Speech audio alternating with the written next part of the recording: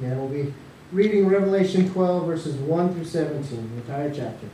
Please stand when you found your place in God's holy word.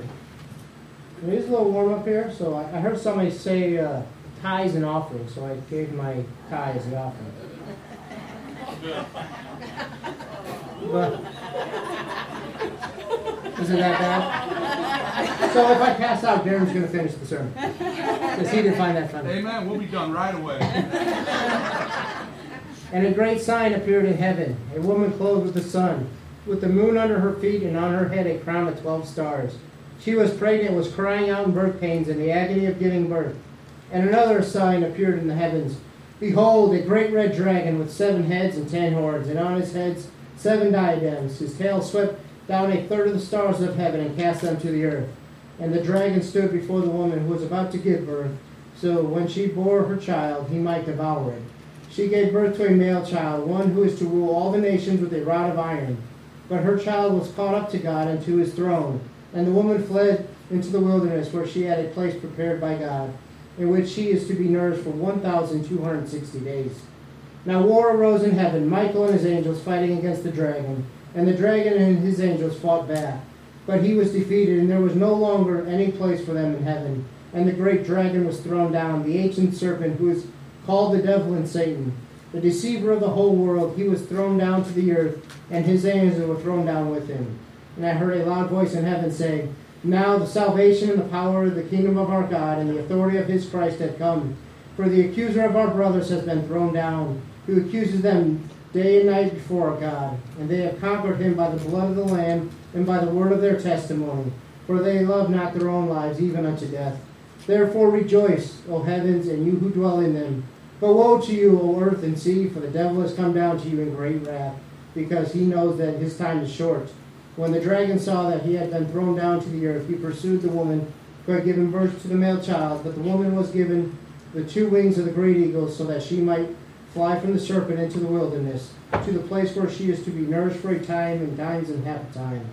The serpent poured water like a river out of his mouth after the woman, to sweep her away with a flood. But the earth came to the help of the woman, and the earth opened its mouth and swallowed up the river that the dragon had poured from his mouth.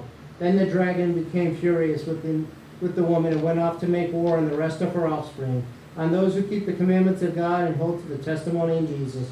And he stood on the sand and the sea. Read the word, you may be seated. Sounds like a fun chapter, right? We long for our enemy to be defeated, and that's what we're reading here today. I want us to see that Satan is an accuser. He's an tempter. He tries to tempt you to sin, and then he is the first one there to accuse you for falling for that sin. I want to remind you that you have an intercessor, as we spoke of. You have Jesus Christ seated at the right hand of the Father. If you are covered in the blood of Jesus Christ, no accusation against you will stand. You will be vindicated, and your accuser will see justice. Amen? Amen. You know, we can look at it. If you, I imagine, at some point in your life have been accused of something you haven't done. You know, some are going through that right now, and some are going to go through it. Some have gone through it. But I want you to know you're in good company. You can open the Holy Word and see that this happens time and time and time again. You see Joseph. He's thrown into prison for attempted rape of a woman he did not touch. We see Daniel thrown into a lion's den. Over and over again you see these people who are accused. And they go through hard times for a period. But God vindicates them. And God makes it right. Above all, we see Jesus. Multiple times he is accused falsely. But how does Jesus handle being accused? Being tempted? We talked about it on Wednesday night. The armor of God. What is your shield? When the attacks come, what is your shield? It's the faith. Your faith in God is your shield. Now the Bible is something else in your armor. It is your sword. It is what you get to counterattack with. When Jesus is in the wilderness and Satan is tempting him to deny the one true God and follow Satan. Satan quotes Scripture, but not all of it. And what does Jesus respond with each and every time? For those of you who aren't fond of reading through the book of Deuteronomy, I'll tell you, it's the second most quoted book by Jesus. You should know it well. when he was tempted and he was accused, he quoted from Deuteronomy. He finished the scripture that Satan was trying to hit him with. Know the word and know how to counterattack these attacks. We will all face them, and we all have faced them. But the good news is, you've already won. Amen. You're fighting a battle to a war that's already been ended. You understand? Satan has a short period of time. We've looked at Revelation. We looked at the 7 seals. And now we've looked at the 7 trumpets. And very soon we'll go on to the last 7 judgments. But what I want you to know right here now, with what is happening here in heaven, the kingdom is being declared, salvation is being declared, Satan is being dethroned in heaven. He no longer has the ability to accuse you. He no longer has that right. Along with him, a third of the angels are cast down. These are the ones we call demons. They don't have the authority anymore. The Apostle Paul tells you, do you not know that you will be the judges over the angels? We often look at ourselves and think low of ourselves, but God doesn't think low of you. He thinks high of you. Amen. He sent his son to die for you. Mm-hmm. And when you're covered by the blood, none of these accusations will stand at all. In these verses, we see that there is a sign in heaven. There is a woman who is clothed with the sun, and the moon is under her feet, and she has 12 stars as a crown. Who could this be? There's been many guesses. Now, the common one that comes out is Mary, because this woman is giving birth to a child who will be the ruler forever, and he rules with a rod of iron. Well, who could a ruler with a rod of iron that rules forever be? It's Jesus. So we aptly know who this child is. So who's this child's mother? Many want to say Mary, but if we read the text carefully, we also see that this demon, this Satan, is coming down to persecute her in the end days. Mary is not on the earth right now, so it cannot be Mary. It is, in fact, the nation of Israel. And you can look at the symbolism. I would take you back to Joseph in his arrogant days, and he has this dream. Has anybody had a dream before? Be careful just spouting out your dream till you know what it means. Joseph goes off and says, hey, brothers and dad, guess what? I had this dream. The sun was bowing down to me, and the moon also, and the 11 stars. Jacob knew what this dream meant. He had a similar dream with the ladder. He says, are you telling me and your mother that we will bow before you and your 11 brothers also? Understand, what is on her crown? 12 stars. She is a representative of Israel. Amen. And so when she gave birth to Christ, when Christ came down on this earth and gave birth, immediately Satan came down and tried to kill him. We can read the story with King Herod. He puts an execution order for all young boys in Bethlehem to be executed. But as always, God's one step ahead. I would remind you that no matter how dark or bleak your circumstances look, that even when it seems that it's inevitable Satan will win, Satan always loses. Amen. He always loses. Yes, there was many unborn children that were slain, but Christ was in Egypt by that time. He thought he had won. And this is part of the reason why when we read Scripture and we read Jesus and the apostles casting out demons all the time, why were there so many demons in Jesus' day? They were trying to stop him. They were trying to kill hn. That's why we when here in America, we don't think about it. We don't hear people being demon-possessed all the time. Because we are not Jesus. He's afraid of Jesus. He's afraid of the name of Jesus. He trembles and fears when we pray in the name of Jesus. I tell you have no greater weapon than prayer. The Word says, what you bind on earth will be bound in heaven. A day is coming when Satan will no longer be able to go back up there. I was sharing with Brother Larry when he walked in this morning. There's a few things in life you don't want to see. If you're behind on your mortgage payment, you don't want to see a sheriff walking to your door. That means it's no longer your home. If you're Satan, there's one you don't want to see. You don't want to see the Archangel Michael coming at you with an intent of war. Amen. Michael has been created for one purpose. His name means one who is like God, a mighty warrior. And he has 2/3 of the angels behind him, going after Satan. And he cast Satan out forever. It says they fought back. We don't quite know what an angelic war looks like. But I'd imagine in this circumstance, it would be like the United States versus Puerto Rico. It wouldn't last long. It would be over really quickly. The reality is, Michael is a mighty angel. And in chapter 10, when we see him come down and put his leg on the sea and put his other leg on the land, declaring that this belongs to God, then what happens? He has now gone up to heaven and saying, Satan, get out, your time has come. Judgment is coming upon you. And what is the third woe that we read about in Revelation? It is the wrath of Satan. Because he can no longer go up and accuse you. He's at this point in this place where he is really lost. And so what does he do immediately when he gets down there? He tries to go after Israel. He breaks the covenant that the Antichrist has made with Israel. And we'll go over the details of all these things in a few weeks. And so because he no longer has the ability to enter heaven, he no longer can do what Isaiah said he did, is when he tried to ascend to the throne of God and declare himself God. And Isaiah said, I saw him falling like lightning. Understand, this is the fulfillment of Isaiah's prophecy. Isaiah was a prophet and talking about something that he saw in the future.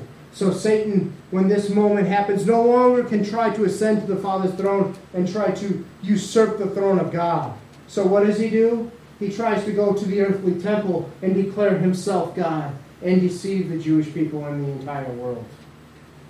This won't sit well with God. Jesus warned, watch out for the abomination that causes desolation.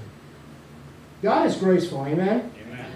We are all sinners and done horrible things, and God has forgiven us, amen? Amen. This won't be forgiven. When Satan enters in that temple, it's done. The period of grace is over. That dispensation is done. And so what do we have? God is making war against Satan and his Antichrist and all those who reject him.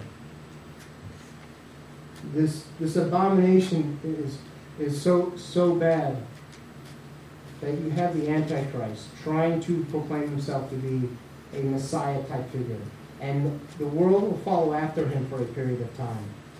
But I want us to understand that we are not to stress about this. We are not to worry. Or if you're covered by the blood, you will not even see the beginning of the tribulation. But if maybe you're here now and you haven't yet trusted Christ, and you may live to see those days, understand that put your trust in Christ, that he will see you through. We see this woman, Israel. It is said that she will flee into the wilderness for 1,260 days. How long is that? I guess it's 3.5 years. 3.5 years to the very day on the Jewish calendar. I want you to see what happened. We have these two witnesses we spoke of, and they declared the glory and the testimony and the gospel of Jesus Christ in Jerusalem until they are killed for 1,260 days. So what does Satan do? He turns his attention on Israel, and she flees. And I would remind you of Matthew 24. I'm going to read it for you, what Jesus said to us. When therefore you see the abomination that causes desolation, that is, the Antichrist growing into the temple, declaring himself God, which has spoken of through Daniel the prophet, standing in the holy place, let him that reads understand. Let them that are in Judea flee into the mountains. Let him that is on the housetop not go down to take out the things that are in his house. And let him that is in the field not return back to take his cloak. But woe unto them that are with child, and to them that give suck in those days. And pray ye that your flight be not in winter, neither on a Sabbath, for they shall be great tribulation, such as has not been from the beginning of the world until now, no, nor ever will be. Satan's wrath is coming hard. He will kill all that he can. Now, this is not something that we look forward to, but we know it's going to pass. I want to unravel the mystery of Matthew 24 a little bit here for you. Why does Jesus say, pray that it does not happen on the Sabbath? What would happen if Israel were to be attacked on the Sabbath today? In the 1970s, in the Yom Kippur War, it happened. Why was that a problem for them? Everything was shut down. You do not drive a bus on the Sabbath. There is no railroad transportation. There is nothing. Unless you have your own transportation, and by driving away, you'd be breaking the law. So understand what he is saying. Pray that it does not happen on the Sabbath, because you'll be sitting ducks. And he says, pray that you're not breastfeeding. Pray that you're not with child, because that will make it hard to travel. The way to the mountains from Jerusalem is to the east. and you would have to go in ravines. Now in Israel, it does not snow like it does in Chicago. You don't have to worry about the snow in the winter. What you have to worry about is flash flooding. And what does Revelation 12 say? And the serpent, that old devil Satan, will open his mouth and pour out a flood, very similar to the Old Testament times of the Exodus. And so what happens? When you're in these ravines, it goes from no rain to literally feet in minutes. So if you are walking with hundreds and even thousands of people, lives will be lost. It is one of the deadliest killers every year in Israel and Jordan, these ravines that they have. Understand what Jesus is saying is not some great mystery. It's rather plain and simple.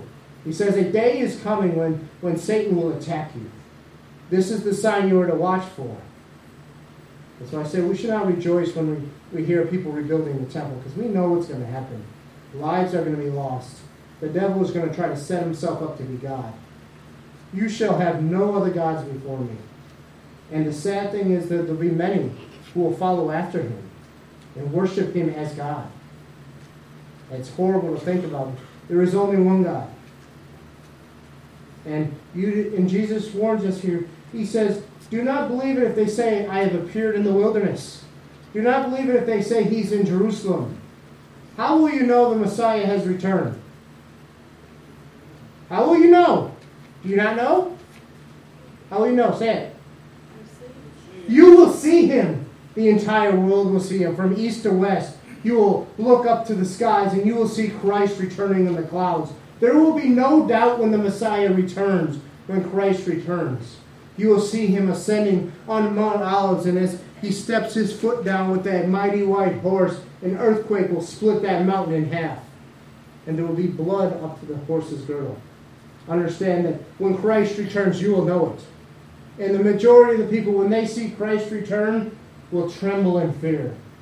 But there will be a few. There will always be a remnant that's faithful to God.